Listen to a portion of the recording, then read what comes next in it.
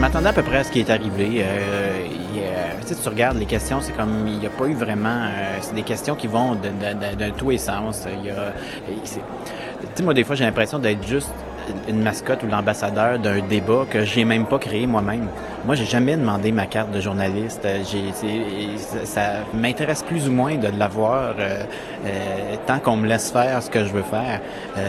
Mais c'est de voir les journalistes m'interpeller, des fois avec gentillesse, des fois avec mépris, des fois avec violence, des fois avec plein de beaux compliments. Je trouve que c'est plus révélateur du malaise qu'ils ont eux que du malaise que moi je leur crée. Donc je trouve que c'est beaucoup, c'est un malaise interne.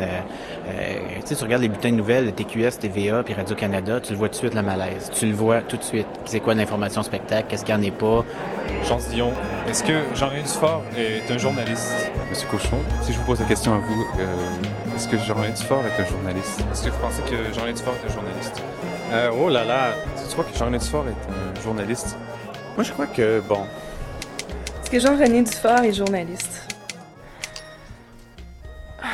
Tu sais, je veux dire, on se trompe carrément de vocabulaire, tu sais. Quand, tout à l'heure, les gens s'arrachaient les cheveux pour dire « oui, mais nous, on est rigoureux », Jean-René Dufort l'a très mal pris d'ailleurs, il a très bien expliqué pourquoi. Je sais pas, est-ce que la rigueur, elle vient avec la carte de la FPJQ? Non. Il y a eu des éclatements tout à l'heure. Il y a des gens qui disaient « oui, mais moi, je travaille pour le public ». Puis là, il y a des gens qui disaient « ouais, tu travailles pour le public, mais est-ce que c'est lui plaire? » Puis là, « ah non, c'est pas du tout pour lui plaire. » Mais c'est pas vrai.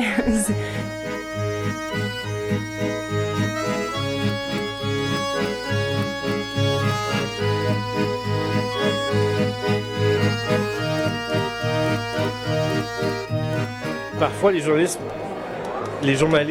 disons, entre guillemets, officiels, réprouvent parce qu'ils n'ont pas la liberté que lui a. D'ailleurs, Jean-René l'a dit à quelques reprises. Il dit « j'ai l'impression des fois que les journalistes sont jaloux de moi parce que moi, je peux faire des choses qu'eux ne peuvent pas faire parce qu'ils ne relèvent pas du service d'information de Radio-Canada, mais du service des sections des variétés. » Il y a un malaise. À preuve, il y a un débat qui dure depuis plusieurs années au sein de la Fédération des journalistes qui est remis sur la table chaque fois, à chaque congrès, et qu'on ne règle jamais pour la bonne raison, d'après moi, qu'il n'y a rien à régler, que les choses sont à peu près correctes, au mieux en tout cas dans l'état actuel. Je pense que la question remonte environ au Québec, là, au début de l'émission de La fin du monde est à 7 heures. Et le débat fait rage depuis. Moi, je pense qu'il est lié d'une part au fait que avec l'explosion des moyens de communication actuellement, on dirait que les journalistes, et ça s'est entendu, vous l'avez entendu comme moi dans plusieurs ateliers aujourd'hui, les journalistes sentent un peu le tapis qui est en train de leur glisser sous les pieds dans le sens où les modes de communication sont multiples, sont de plus en plus sont différents, et on sent que les journalistes qui avaient autrefois le monopole de la distribution de l'information ne l'ont plus et sont un peu mêlés et se demandent comment réagir à ça. Et ils voient un épiphénomène comme Jean-René Dufort avec son émission, qui est l'exemple parfait de ça, c'est-à-dire qui traîne un peu le journalisme vers un aspect qui est moins... qu'ils perçoivent comme étant moins rigoureux, moins soumis à des normes précises et qui donc peut faire à peu près n'importe quoi. Ce que Jean-René Dufort, d'après moi, ne fait pas.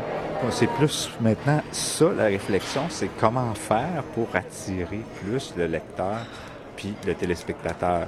Il y a différents genres qui peuvent cohabiter. La question que moi, je me pose personnellement, c'est jusqu'où on multiplie ces nouvelles approches-là. C'est là que je n'ai pas encore la réponse. On se rend compte de plus en plus que les gens sont très sollicités. Internet est une compétition importante aux médias traditionnels.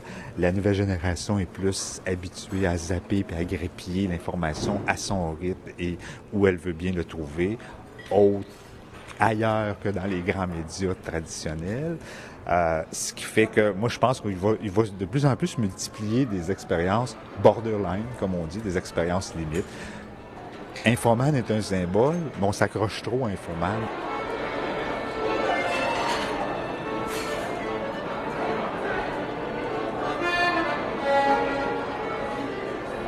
Puis un truc qui m'a fait qui m'a attristé, c'est que c'est de dire, ben c'est pas grave, l'infotainment, puis ça, et les journalistes et les boss s'entendaient là-dessus, en autant que c'est un peu parsemé par-ci par-là.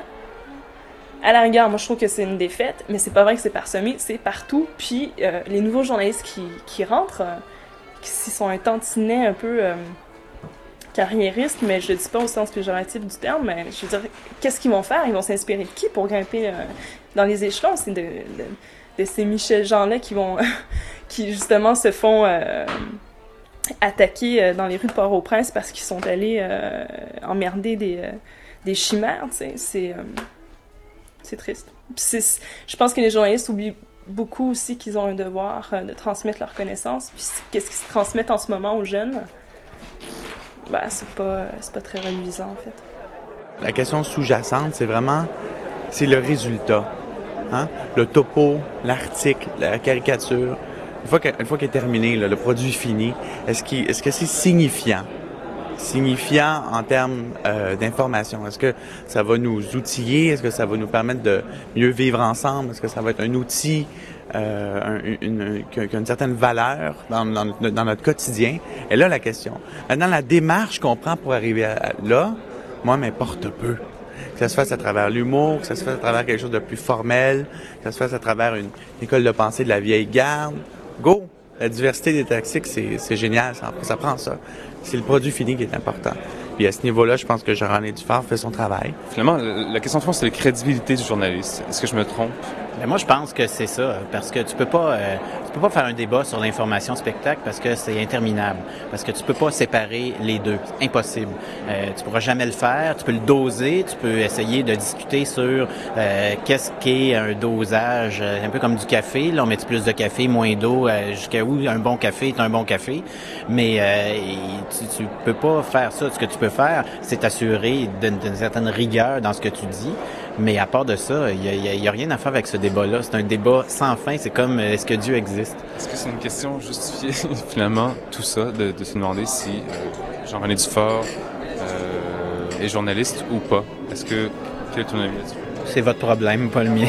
C'est vous qui vous posez la question. Fait que réglez vos bébites puis dans votre tête à vous.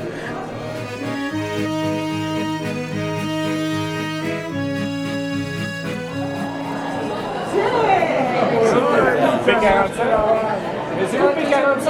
Avec Sauvageau et tout ça. Ouais. D'ailleurs, vous connaissez le P45? Hein? P45? C'est quoi? C'est un webzine. Vous irez voir? Allez sur Internet. www.p comme Pierre 45.ca. J'ai vu ça. Ouais, c'est un magazine sur le web. C'est des jeunes. Dans ses écrits, Non, c'est un journal, là. C'est une revue, c'est pas juste lui, là. Si vous avez P45, c'est des jeunes qui essaient de faire du journalisme intéressant et nouveau.